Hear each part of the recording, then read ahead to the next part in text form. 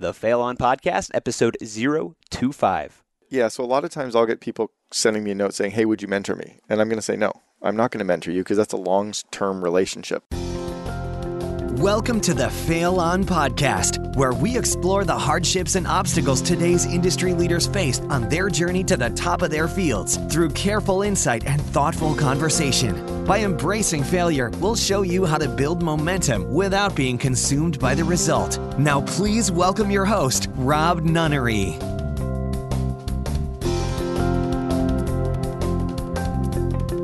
Hey there, and welcome to the show that believes embracing failure in a hyper-focused way is the only way to achieve your dreams.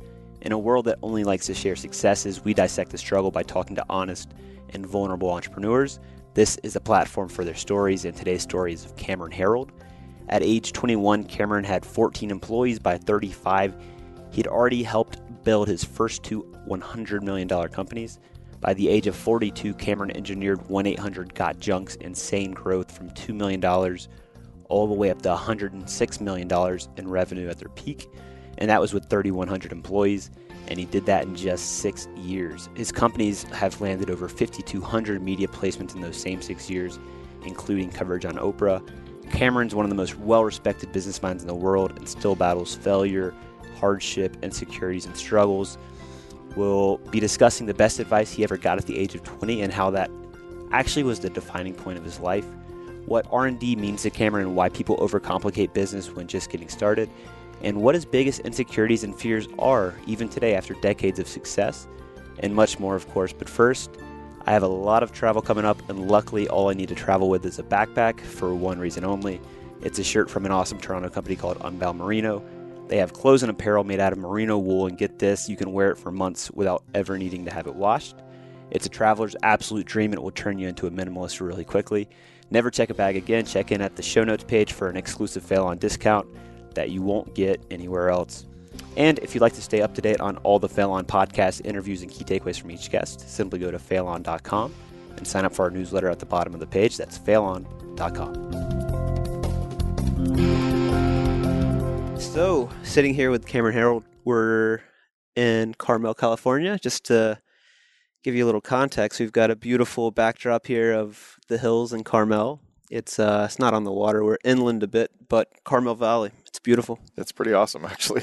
And you just got in. Yeah, I got here about a half hour ago and then got swarmed in the lobby and got into my panic attack right away. And I panic, I get nervous with stuff. So I got nervous right away, realizing I don't remember everybody's name. They all knew me and I couldn't remember them. And so, I got in my head a little bit. But stressful a little bit. Good to be back. So you came straight from Phoenix? Yeah, flew in from Scottsdale. There's that direct American flight? Yeah, Monterey. It was nice. great. There were 6 of us on the plane too. It was fun. Oh, nice. I went from, yesterday I came in, I did San Diego to Phoenix to Monterey, which was better than going like San Diego to San Jose than getting a car or trying to figure that out. Yeah. So it was okay though. Cool. So thanks for joining me. You're welcome. Glad to be here. Happy to have you here and happy to chat about your journey. So obviously you have COO Alliance. You help kind of the right-hand man and entrepreneurs scale their current businesses. Mm-hmm. But before we go into kind of that, I want to go back to kind of your entry into entrepreneurship. Take us back to the first time that somebody actually gave you money in exchange for a product or service. I'm gonna go a little later than that, and then I'll go back to it because I think that the whole like being afraid to fail kind of concept for our audience and our listener right now, there was one defining moment in my entrepreneurial career when I was kind of given permission, and I was 20 years old. And I was looking to buy a franchise of a company called College Pro Painters, which is the largest residential house painting company on the planet. I was in university. And they don't sell you the franchise, they award it to you, but you have to buy a vehicle and buy ladders and hire a bunch of people, and you sign a 67-page franchise agreement. And I was scared.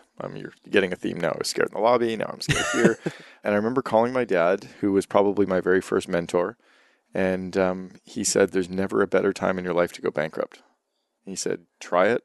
If you fail, it doesn't matter, but you'll always regret not trying if you don't. And the next day I signed a 67-page franchise agreement, and had I not done that, I would not be anywhere today. It gave me the foundation for all my business learning. It gave me the foundation for, other business opportunities that I was presented with. It gave me the launch pad for 1-800-GOT-JUNK. Literally that night when he said, He said to the word, there will never be a better time in your life to fail because you don't have anything. You've got nothing. Yeah. You don't have any kids. I've got 4 kids now. I've got an estate that we live on. I've got responsibilities. I've got homes in 2 cities. I have to make it happen. If you had a full-time job right now and you didn't have any of those other businesses, you had lived your life like had job to job, I'd be had too your scared. family, you'd be too scared. Exactly. Yeah, I wouldn't be able to. I'd be paralyzed. Because failure would crush you at that point. And even today in my business world today, it would be hard for me to pivot and do something completely different because I've built a really great business now that the fear of failure is pretty big. But I'll tell you, that was the best advice I ever got at 20 years old was just do it. And there's never a better time. And you don't go bankrupt. You're always going to figure it out. You're going to find a way. So that was probably the defining point. If I go back to the earlier parts when the first time anyone, I was groomed as an entrepreneur. So that's why I had to start at 20. Because the first time I ever did anything for money, I was 8. And I actually did a TED Talk about this. So I have a talk that's on TED.com about raising kids as entrepreneurs. It was originally subtitled Instead of Lawyers. And then they cut out the Instead of Lawyers. But it's still been on the main TED site for 7 years now. So my first entrepreneurial venture, my dad had these license plate protectors. You put them on the back of license plates. And he made me go sell them door to door. And I was 8. I was in grade 2. And I was knocking on doors and I was scared to death. And the first guy said no. And I was like, all right. But if I go home and tell my dad I didn't sell any, he's going to be mad at me. So I'm going to knock on the next door. And that guy said no. And then I knocked on the next door and they said no. And I'm like, I still have to keep doing this. I have to sell some. And the next guy said yes, the fourth guy. And I Were sold you like mind blown? Like I was over the moon. Why is this guy saying yes? I was like over the moon. I was like, wow, he just bought one. This is awesome. And I went running back to my house and I said to my dad, I sold some. And he goes, how many people said no? And I said 3. And 1 said yes. And he goes, keep going until you get 10 no's. I'm like, but somebody said yes. He goes, keep going until you get 10 no's. And then I went to the next house and they said yes. So I now sold 2 in a row. And I was like, that hooked me right away when I got 2 yeses in a row.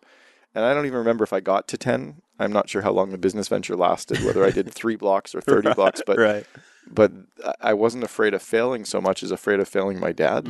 I was afraid of failing him because he was coaching me.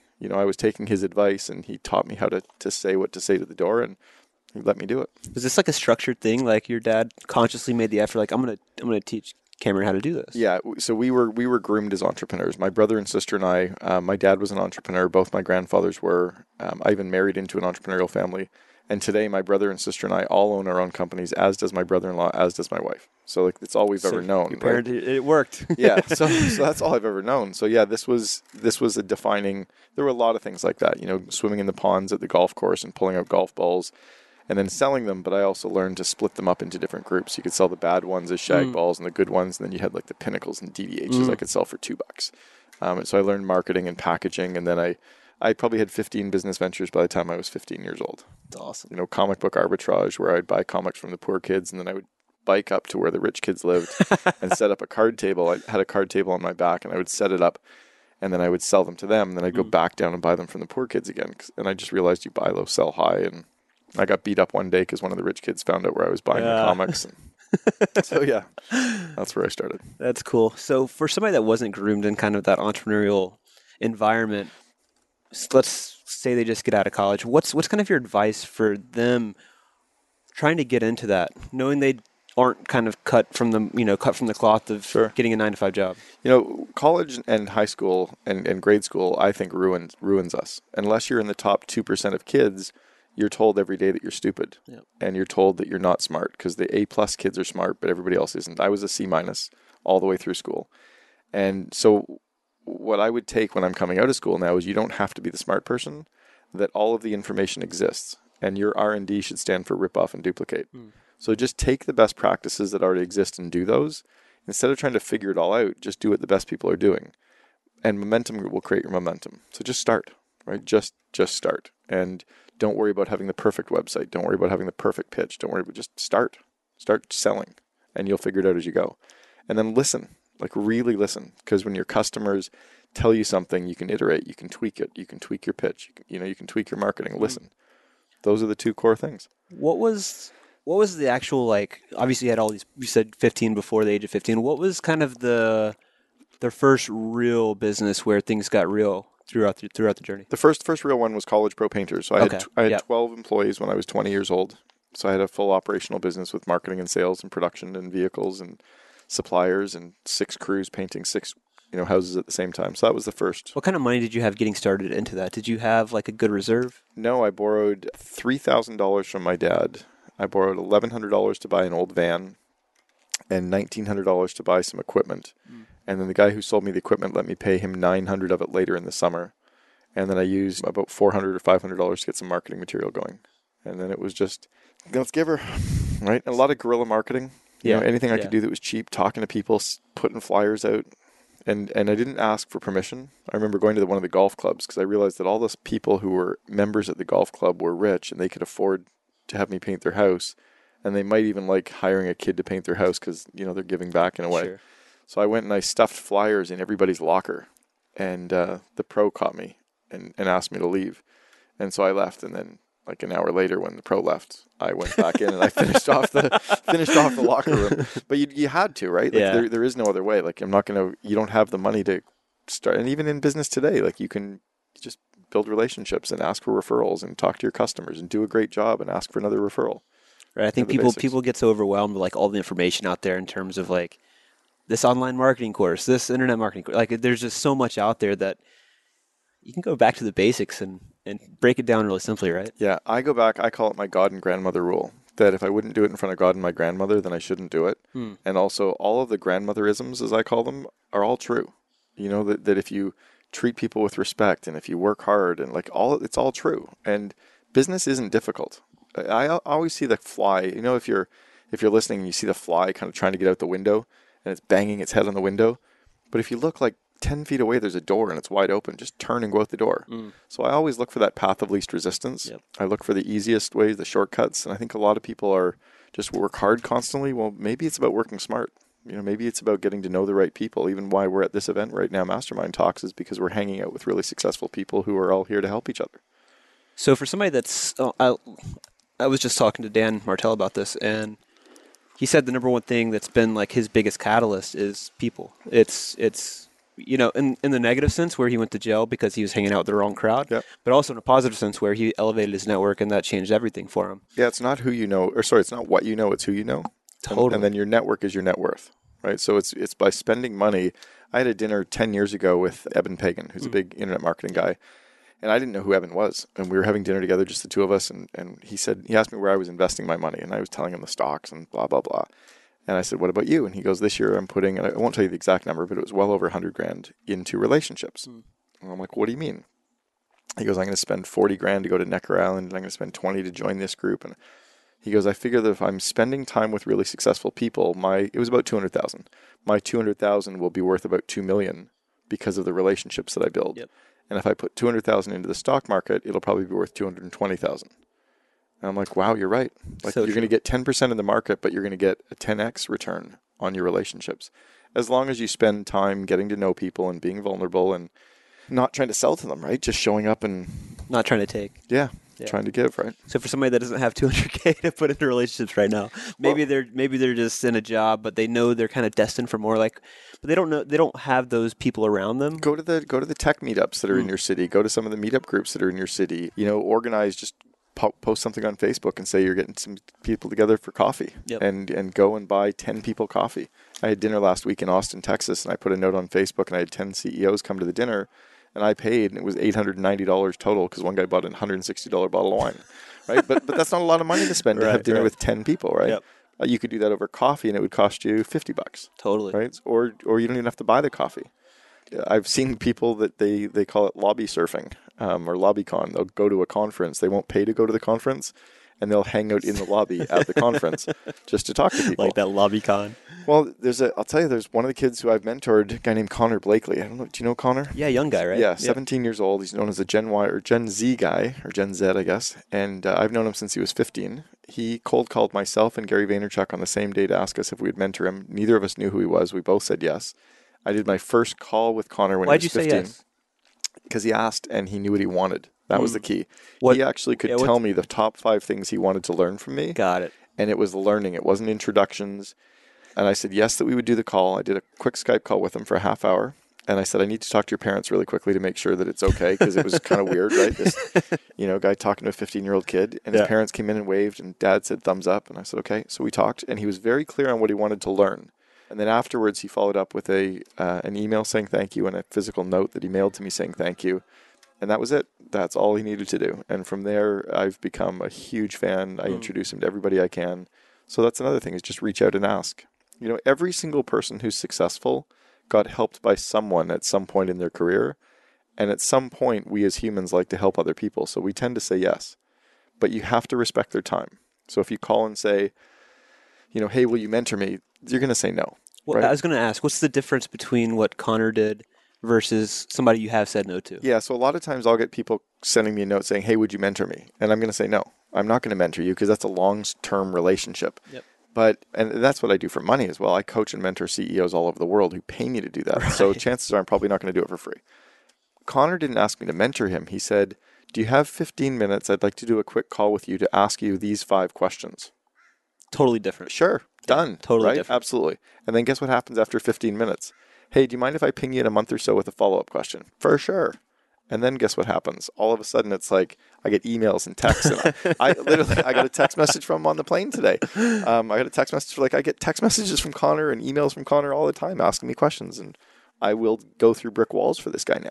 Right? But it's because he came strategically. Yeah, and he understood what he was looking for. Yeah, there he is, 3:00. He texted me again. So that's great. So did you run into any obviously it was a big mental shift to actually invest in College Pro Painters.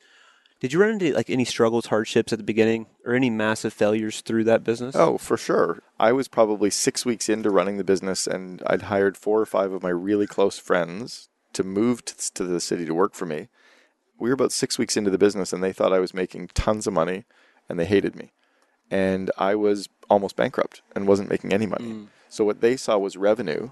They didn't understand all the expenses, and they didn't understand the difference between revenue minus expenses equals hopefully profit. Right. And I wasn't making any. Yeah. So I went and told my dad, again, my first mentor, right? And my dad said, well, why don't you show them your accounting? And I'm like, what do you mean? He goes, just literally show it to them. Take your numbers and put them right in front of them. So I had all the guys over, and we had pizza and beer, and I showed them my numbers, and within half an hour, they were all worried we were going bankrupt, and they were committed to help me grow. It turned the whole thing around, that open book financials. No, that's being transparent before it was a cool thing, right? Because a lot of business owners try to hide that stuff. Well, I think people, again, there's nothing to hide. Right. You know, either your employees think you're making too much money, which is almost always the case because they can't add up all the expenses. Right. And they don't understand. I told my assistant the other day that 42% of my gross revenue goes to the government. She had no idea. Right. So if I run a seminar and I have people paying $7,000 for a couple of days to come, and they don't understand that 42% of that doesn't even hit my pocket. Not just going in your bank account. Right. It's gone. Right. Plus the expenses and the food and the marketing. And so they don't always add that stuff up. So I think transparency is really, it's easier too. Yeah. So what was the transition from College Pro Painters? What was the evolution there, and where did it go? So College Pro, I was there for 7 years. I was 3 years running a franchise and then 4 years at the head office. And I worked at the head office coaching and mentoring franchisees. So I would recruit, interview, hire, and train franchisees and then coach them for 4 months. And 2 of the last franchisees that I hired and coached, one was Elon Musk's brother Kimball, and the other was his cousin Peter Reeve, who runs Solar City. And they both worked for me as their very first. I taught both of them how to run companies. Yeah. Very In fact, cool. I was a reference for Elon in his first round of funding because they wouldn't back Elon. They backed Kimball with his College Pro Painters experience. That's awesome. That's in Elon's book as well. It's pretty funny. Yeah, that's cool. That's cool. So what actually made you want to go to the head office?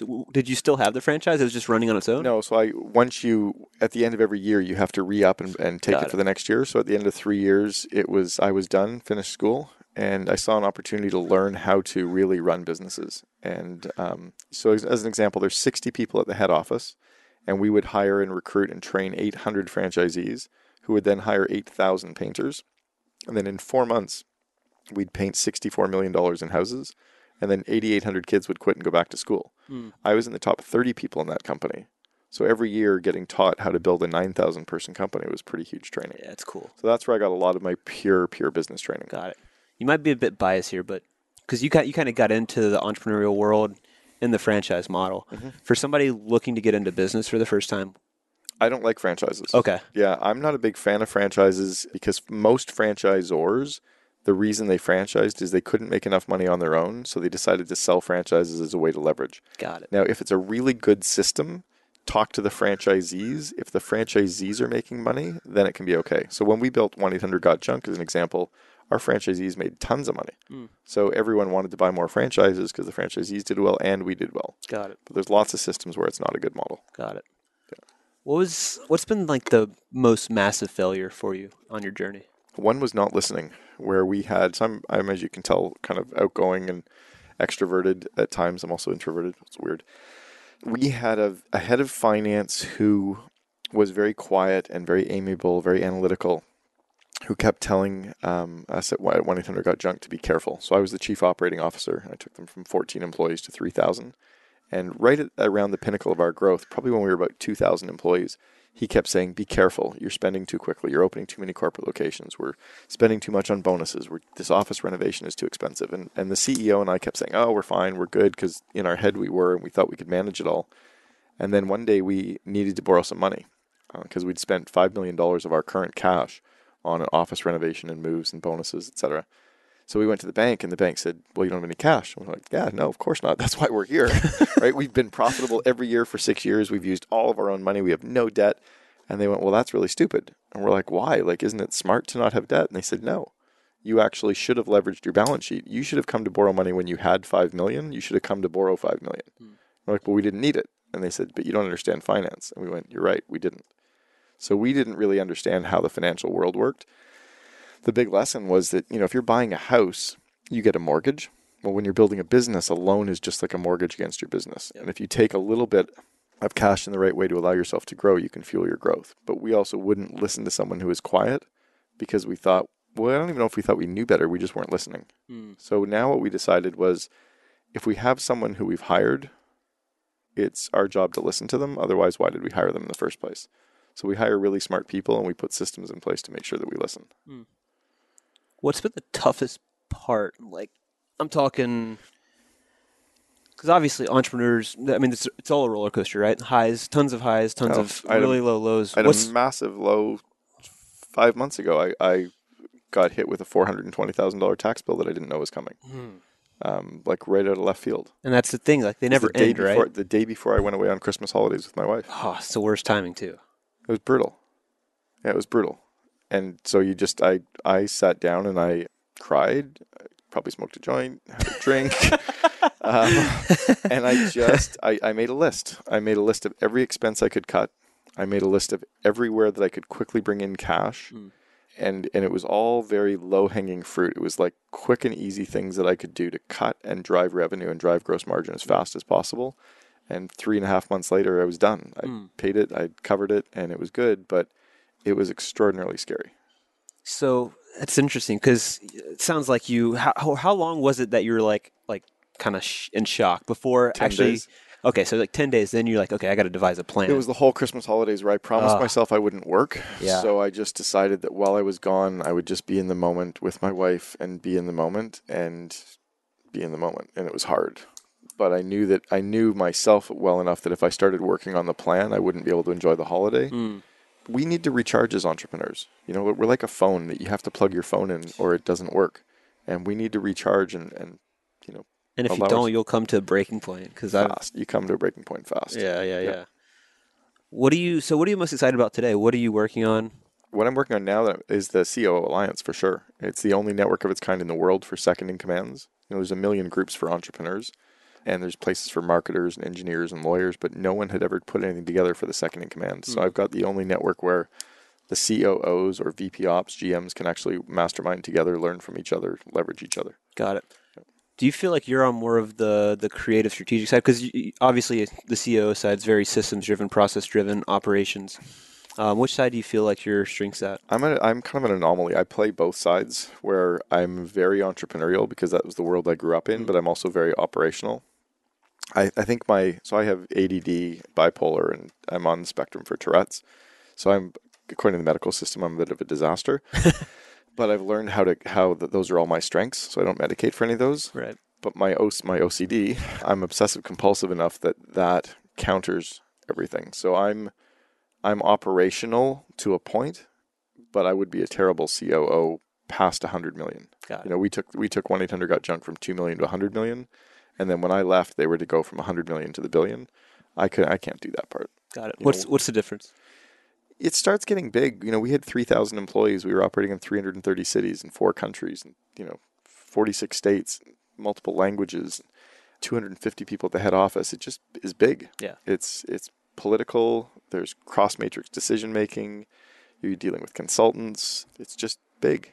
And you can't be entrepreneurial. You can't make decisions the way that you make them as an entrepreneur. When you're in the 10 to 100 employee range, being an entrepreneur is easy. Right. Because you can make decisions on the fly. You can trust your gut. You can't trust your gut when you got 3,000 employees. You have to trust the data. You have to trust the analytics. You have to challenge your assumptions. And I'm not that good at that. How would you define failure? How would I define failure? I don't really think about failure. I don't know. Probably next question. Yeah. Let's think about when you were starting like College Pro Painters. I think it's not trying. Someone asked me the other day, what would the words be on my tombstone? And I said, he tried. It sounds a little sad in a way that I rethink it every once in a while, but he tried. Like, you did it. Like, you went for it. I just tried, right? Like, I've tried my best as a husband. I've tried my best as a dad. I've tried my best as an entrepreneur, as a friend. Like, I've tried. And I think failure for me would be just not trying. I like it. Because I also measure down. I don't measure up. So there's always going to be someone who's richer or has a fancier car or a flashier wife, or like something like my wife's pretty amazing, but there's always somebody who's got like a bigger, flies private, and so if you measure against that, then you're always going to feel like a failure because there's always somebody there. And that's how the school system is. There's always somebody smarter, so that meant I was the failure, and I refuse to accept that today. That I measure against all the kids who I was smarter than, and I go, wow, I'm actually pretty smart, or I am making a lot of money, I'm pretty successful, or so I think failure is just not trying. You talked a little bit earlier about the education system. What should it look like? Well, it's different as well, right? So remember, I went to school, so I'm 50, so I went to school, finished school 30 years ago. There was no Google. To look something up, you had to go to the library, go through a Dewey Decimal System and a filing, and you had to find the book, and then you took the card to go find the book, and it was out. So then you went back to the system, and like it was insane, right? And then you had to be the smart person. You had to memorize everything because you didn't have a network to tap into. Now, I think the school system should be completely different. The other thing one thing is everyone should get an A. There should be no grades. Everyone should get A's, because to systematically every single day tell people they're stupid is destroying our entire economy, right? But if you tell everybody you're actually really smart and build their confidence, should be half of what school is about. All the tests should be open book. All the tests should be in groups. It should be about collaborating, researching, problem solving as groups, leveraging each other's resources, leveraging each other's strengths. Hey, you're good at design, you're good at research, you're good at copy, like figuring that out and working together as a team. So collaborating, problem solving, researching, presenting as a group, and everybody gets an A.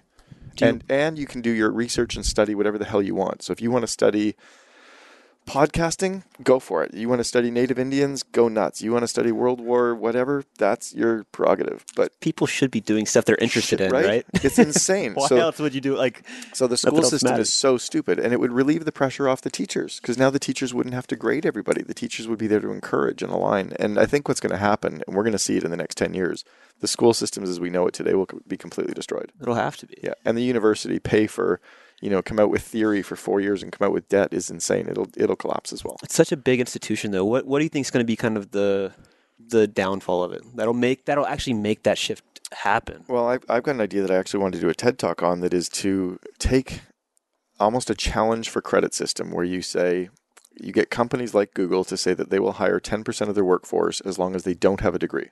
Like, you can't have one. So 10% will not have one, but they will provide enough points that they've gained from doing things. So you can get points for apprentice. You can get points for traveling around the world. Like that. You can get points for doing Khan Academy courses. You can get points for coming to events. You can get points for job shadowing. And there's all these points that you gather, and the points will actually give you a degree-like certification.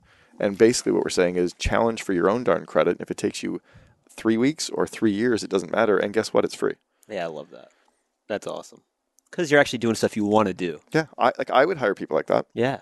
I could go to the mastermind talks tomorrow and tell 150 entrepreneurs to sign up for it, and every one of them would. 100%. They really would. Everyone. So I think that's the kind of movement that will happen. Yeah. Because People are just pissed off. Is that something you want to be in the forefront of? Like actually, I would spearhead it and I would talk to people and get it going as kind of a charity and a movement, but I have a business and kids, and so not dedicating your life to it. Well, it's funny. Like Simon Sinek and I have been friends for 15 years. Since before anyone knew either of us, we've known each other. In fact, I hired him to do our branding and remarketing. How did you guys meet each other initially? He flew out to meet me because he read about me in Fortune magazine. Okay. And he wanted to find out if 1-800 got junk and myself and Brian were real. Got it. Literally. So he flew from New York to come and meet us for lunch, and he and his partner were running an ad agency at the time.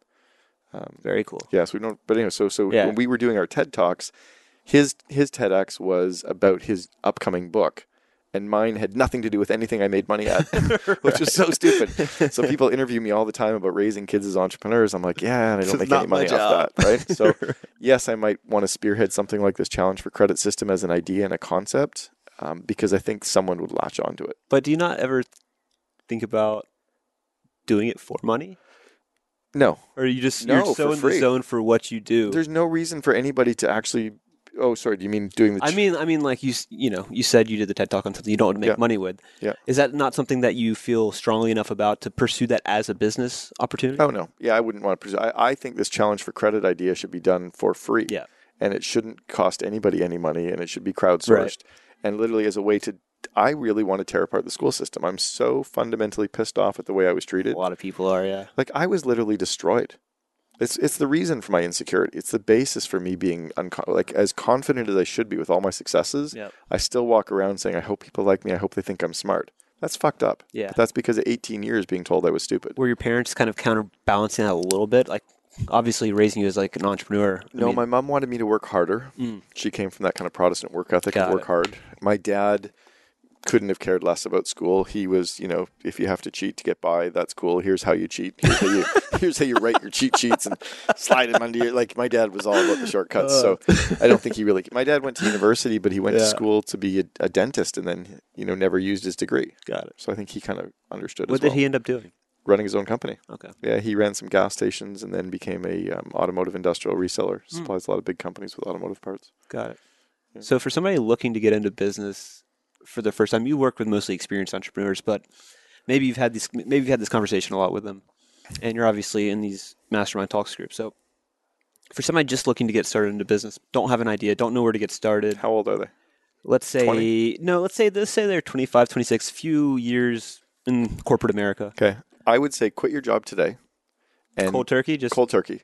And go find 4 companies in your city. Let's say you're in Austin, Texas. Go find 4 of the best companies to work for and ask them if you can apprentice for them for 6 months each. And you will do whatever they ask. All you want is minimum wage or nothing, somewhere between 0 and minimum wage. And but you want to be able to sit in on some board meetings. You want to be able to sit in with the CEO once in a while and do all the other stuff. And just kind of create a little process for yourself to be surrounded by these smart people. And if you do that with 4 amazing companies over a period of a year or 2, you'll learn a ton.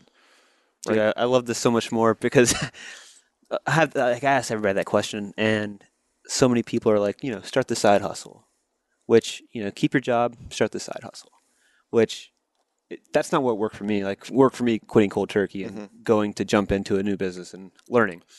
And like I actually went the route that you pretty much said. I went to work for a company that was selling health and beauty products, and I learned how to sell them online, working for them. Yeah, I don't think the side hustle works because I think you can spend a lot of your side time learning and watching podcasts and listening to podcasts and learning online, and that's great, reading and devouring and starting to put it in place. But I think to be successful, you got to dive in. Total immersion. Yeah. I love that. I love that answer because it's like everybody's side hustle. Well, even I see businesses today, so I'll coach entrepreneurs today who have this next business that they're starting, and I said, like sitting on a toilet is okay, but if you sit on 2 toilets, it gets kind of messy. and you can't sit on 2 toilets. You have to get your one business up and running and then have a team running it for you to allow you the time to go run your second one. What would you say for somebody that's kind of a solo entrepreneur that they have a business that's running? They're kind of doing everything themselves. Maybe they have a couple of VAs. Like, what would you tell them in terms of scale of actually growing that and getting systems in place? Sure, a couple things. One, if you were only able to work for 2 hours a day, let's say you were critically ill or your spouse was or your family, you could literally only work for 2 hours a day. What would you do during those 2 hours? And then start delegating everything except that. That's one starting point. Secondly, think about how much money you're making this year. Let's say you're making $100,000. That's $50 an hour. Start delegating everything that's on your list that is worth less than $50 an hour. And then start leveraging places like Upwork or Hire My Mom or Fiverr to just get miscellaneous stuff done and out the door so that you can, keep working on your critical things. And then last is momentum creates momentum. So don't worry about perfect. No one actually cares about perfect. Even whatever you got in university or high school, no one ever looked at your university transcript since. That's the thing that pisses me off the most is when they kept saying go for A's, no one's ever cared since. They could have said go for C's and that would have been enough, right? So I think if you're starting your business and you're going to get going, just get some stuff out the door. Don't worry about the perfect website. Just launch one. Yep. Don't worry about the perfect sales call. Just do one. It's a great point because I think so many people getting started think, with their first business, it's going to be the only business they ever do. It's going to be, this is it. Like, it has to be perfect. That'll be one of 7. Exactly. Yeah. And that's for almost everybody. I'm sure there's the anomaly of, somebody started their first business and they still do it today. Maybe. I don't know. I haven't met that person, but I think it does paralyze a lot of people. No, for sure it does. What's the last thing you did to get outside of your comfort zone? To kind of stretch your limits a little bit? Oh, God. Whether it's business, personal. Wake up this morning? No, I woke up. I talked to a couple sitting beside me at a table today in a restaurant because I don't like talking to strangers. So I decided to force myself to say hi to them. That was out of my comfort zone. 100%. Right? And it sounds so simple, but it makes you grow. Yeah, I'm pretty much always out of my comfort zone now. I've kind of started to give up on being insecure, and I talk about it because then that gives me strength. So yeah, I'm always out of it. I'm stretching. Coming to mastermind talks, I love being here because I'm stretched by every single person that's here. Right? Everyone's doing amazing stuff and learning that if I go in and ask questions and find out what they're doing and what they're working on, I'm fascinated by this technology you're using for podcasts. And yep. You just keep learning, asking questions. And is it outside? I know you said you're extroverted, but also introverted. How do you do in these kind of big group settings with a lot of people? Drink. Yeah, drink. Find the bar. True. It's true. I leverage a little bit of that to just relax. I realize that everybody's a little nervous. I've also realized years ago that every single person is really a 16-year-old trapped in an adult body. Right? You're the 16-year-old Rob. I'm the 16-year-old Cameron. You're actually a warmer version because you've got a sweatshirt on, and I realized I didn't bring any sweaters or anything here. I'm making you sit on the patio. Yeah, so I realized that everybody's a little scared, everybody's a little awkward, everybody's a little insecure, and everybody's actually more worried about their own shit than worried about you, so just go talk to people. So you just go. How do you assess risk when you're looking at whether it's a new business, a new investment? What do you take into account? I reverse engineer, so I start with the goal and then work it backwards. So I look at probably what the ROI would be and what my time and money is going to be to get there. I try to rip off and duplicate. I try to find paths that other people have done. I'm actually starting a podcast without wanting to be a podcaster, but I'm going to start interviewing second in commands. Everybody's interviewing the entrepreneurs. No one's actually interviewing the person who's putting it in place. So I'm going to just talk to all the second in commands of all the people that get interviewed. But I want to find out. So what do you use and what makes a good podcast and what doesn't? And what's the proper amount of time and how many do you release? And for post-production, does it really matter or does it? And I just want to ask questions. I like it. So go in and instead of me trying to read lots of books, I'll just talk to 10 guys that are doing it, and that'll get me most of the way. That's exactly it. And I think it's like you said, it's not talked about enough. Like COOs. I mean, it was, so my last business, I had a partner, and we got into the business as partners kind of by, so as we were working for an entrepreneur, working for that health and beauty company. We both learned the skill there. We're both okay, they changed a lot of things. We wanted to leave, and now we have the skill to go do it on our own. But we kind of just jumped into that because we were both trying to escape that company. Sure. And we became partners without ever considering, should we be partners? Does your skill set complement mine? Yeah. And absolutely no. I would say that for most people as well that are sitting and thinking about starting a business, you don't need a partner. And I think that's an insecurity that people take. Oh, let's start a business. Who can I start one with? Do you want to start one with me? 100% my issue. And you don't need one. Yep. What you need is to surround yourself with mentors or people who you can ask questions of, and realize that everybody's a little bit scared. But to give up half your company to another person, just because you're insecure, right? This isn't having a family. You don't technically need another person. Well, you don't even really need another person to have a family, but it's easier, right? Well, you're not raising kids here, right? You're going to hire people. You're going to outsource. So the confidence thing you can get over. A person isn't going to ever solve that confidence, and it's not worth giving up half your business for that. It's crazy you say that. It's exactly the situation I was in. And we had the same skill set, so it's not even like he was like a good process systems guy, because that's not me. No, you probably got along because you were both the same. Exactly. But great friends, bad business partners. Happens a lot. I'm sure. I've even got a couple of my clients who are co-CEOs working with marriage counselors right now. And I've got a marriage counselor who half of her business is focused on co-CEOs. And she just runs them through the normal marriage counseling, work, because it's all about relationships and trust and communication. And it's interesting. That is interesting. So what are you most excited about moving forward? Obviously, you're passionate about the alternative education and getting that changed, but within everything you're doing with your coaching and COO Alliance, I'm excited about finding a sweater for tonight. That's going to be key here. Jason wasn't lying. It's going to be chilly. I didn't read I don't read stuff, right? Yeah. And I was in a rush packing, and I just threw a bunch of stuff in a suitcase. Yeah, I was thinking warm, and I just left Scottsdale. So what am I most excited about? I'm excited about the COO Alliance for sure. I'm definitely excited about a couple of my books that have come out. So I've got one book called Meetings Suck that has done really, really well. My first book, Double Double, came out 6 years ago and is doing great. And then a third one that just came out that I'm giving everyone a copy here is called The Miracle Morning for Entrepreneurs that I co-authored with Hal Elrod. Nice. So I'm excited about those.